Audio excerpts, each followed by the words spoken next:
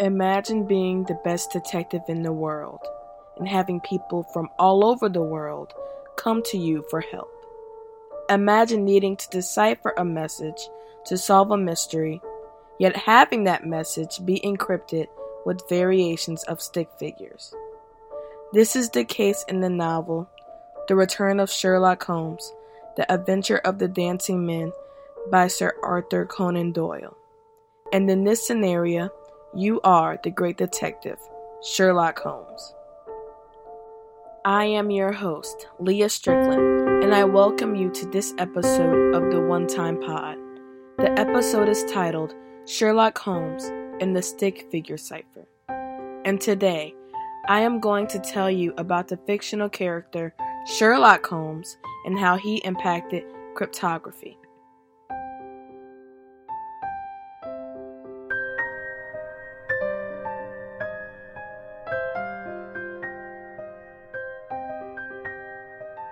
Sherlock Holmes is arguably the best fictional detective. He is the brainchild of Sir Arthur Conan Doyle. In the Sherlock Holmes novels, Sherlock has many adventures.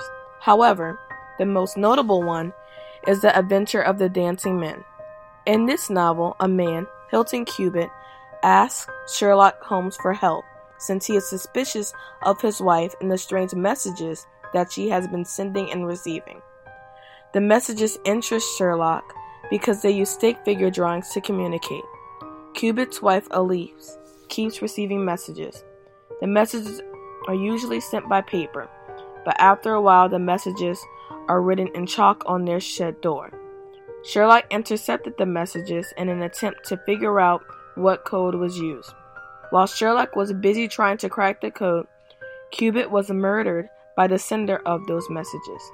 The intercepted messages allowed Sherlock to crack the code and figure out who sent the messages to Elise and murdered Cubitt.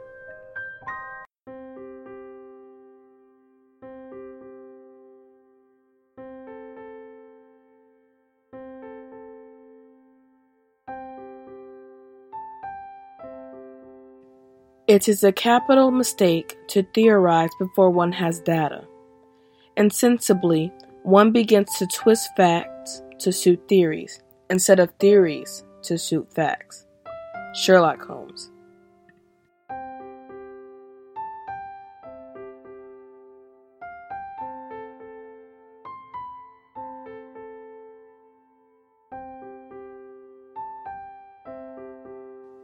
In the Dancing Men cipher, a monoalphabetic substitution was used.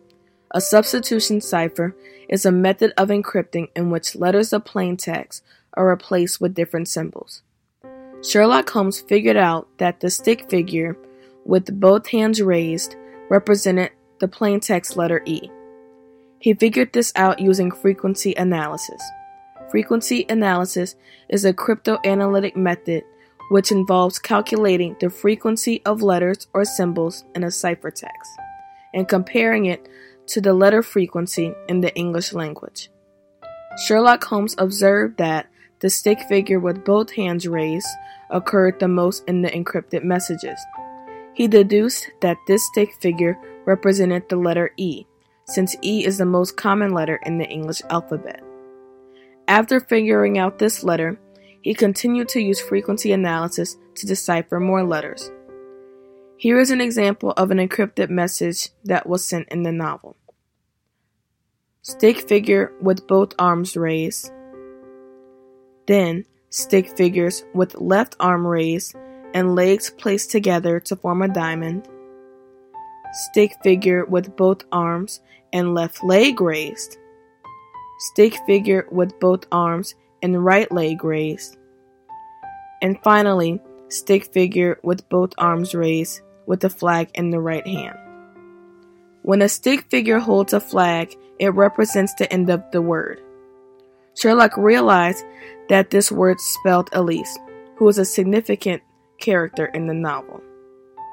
Sherlock's use of frequency analysis and logical thinking helped him solve this mystery.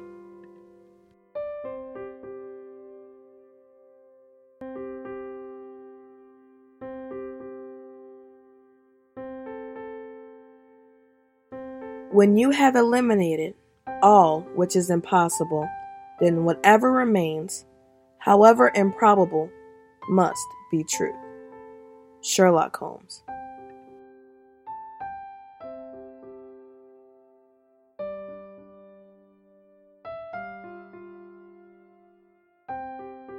I personally think that Sherlock decrypting the Dancing Men cipher is unrealistic.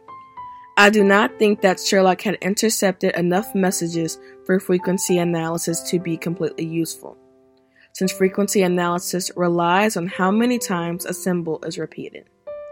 I think that solving the message could be achievable in the real world if more messages would have been sent.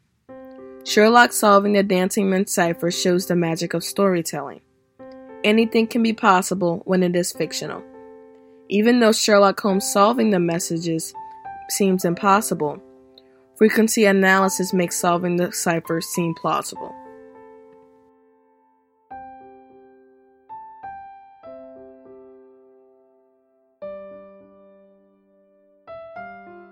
What one man can invent, another can discover.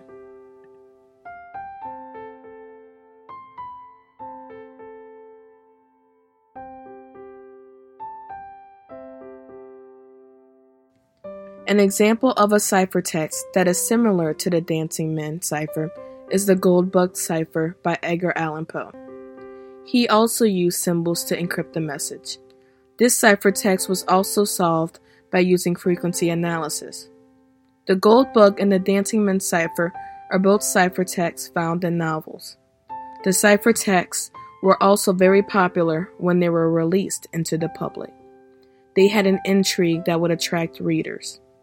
Since the ciphertexts are similar, some scholars believe that Arthur Conan Doyle was inspired by the works of Poe. Most Sherlock Holmes novels did not use cryptology as a driving point of the mysteries.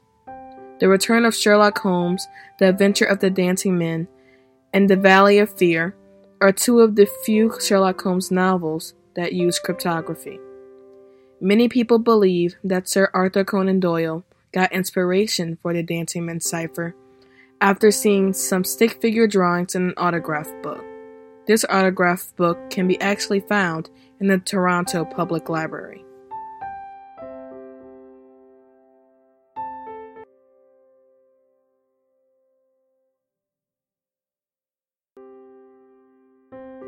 Life, it turns out, is infinitely more clever and adaptable than anyone had ever supposed. Sherlock Holmes.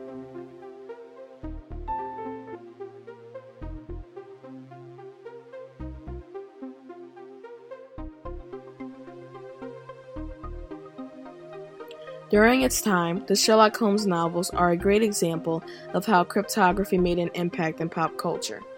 Another example of this in modern time would be the National Treasure movies. In the first National Treasure movie, an Oldendorff cipher, which is a book cipher, was used. These examples made learning about different aspects of cryptography enjoyable for the public. Cryptography becomes exciting when it is the center of a murder mystery or a hunt for treasure. There will always be more fictional examples of cryptography to come in the future, since the art of making and solving codes is always evolving. Even though many new examples will come in the future, the Dancing Men cipher is one that will always remain in the history books.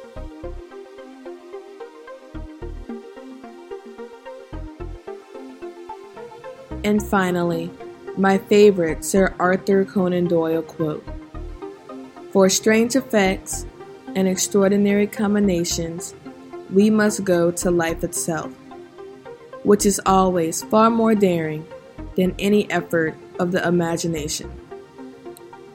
I am your host, Leah Strickland. Thank you for listening to this episode of the One Time Pod.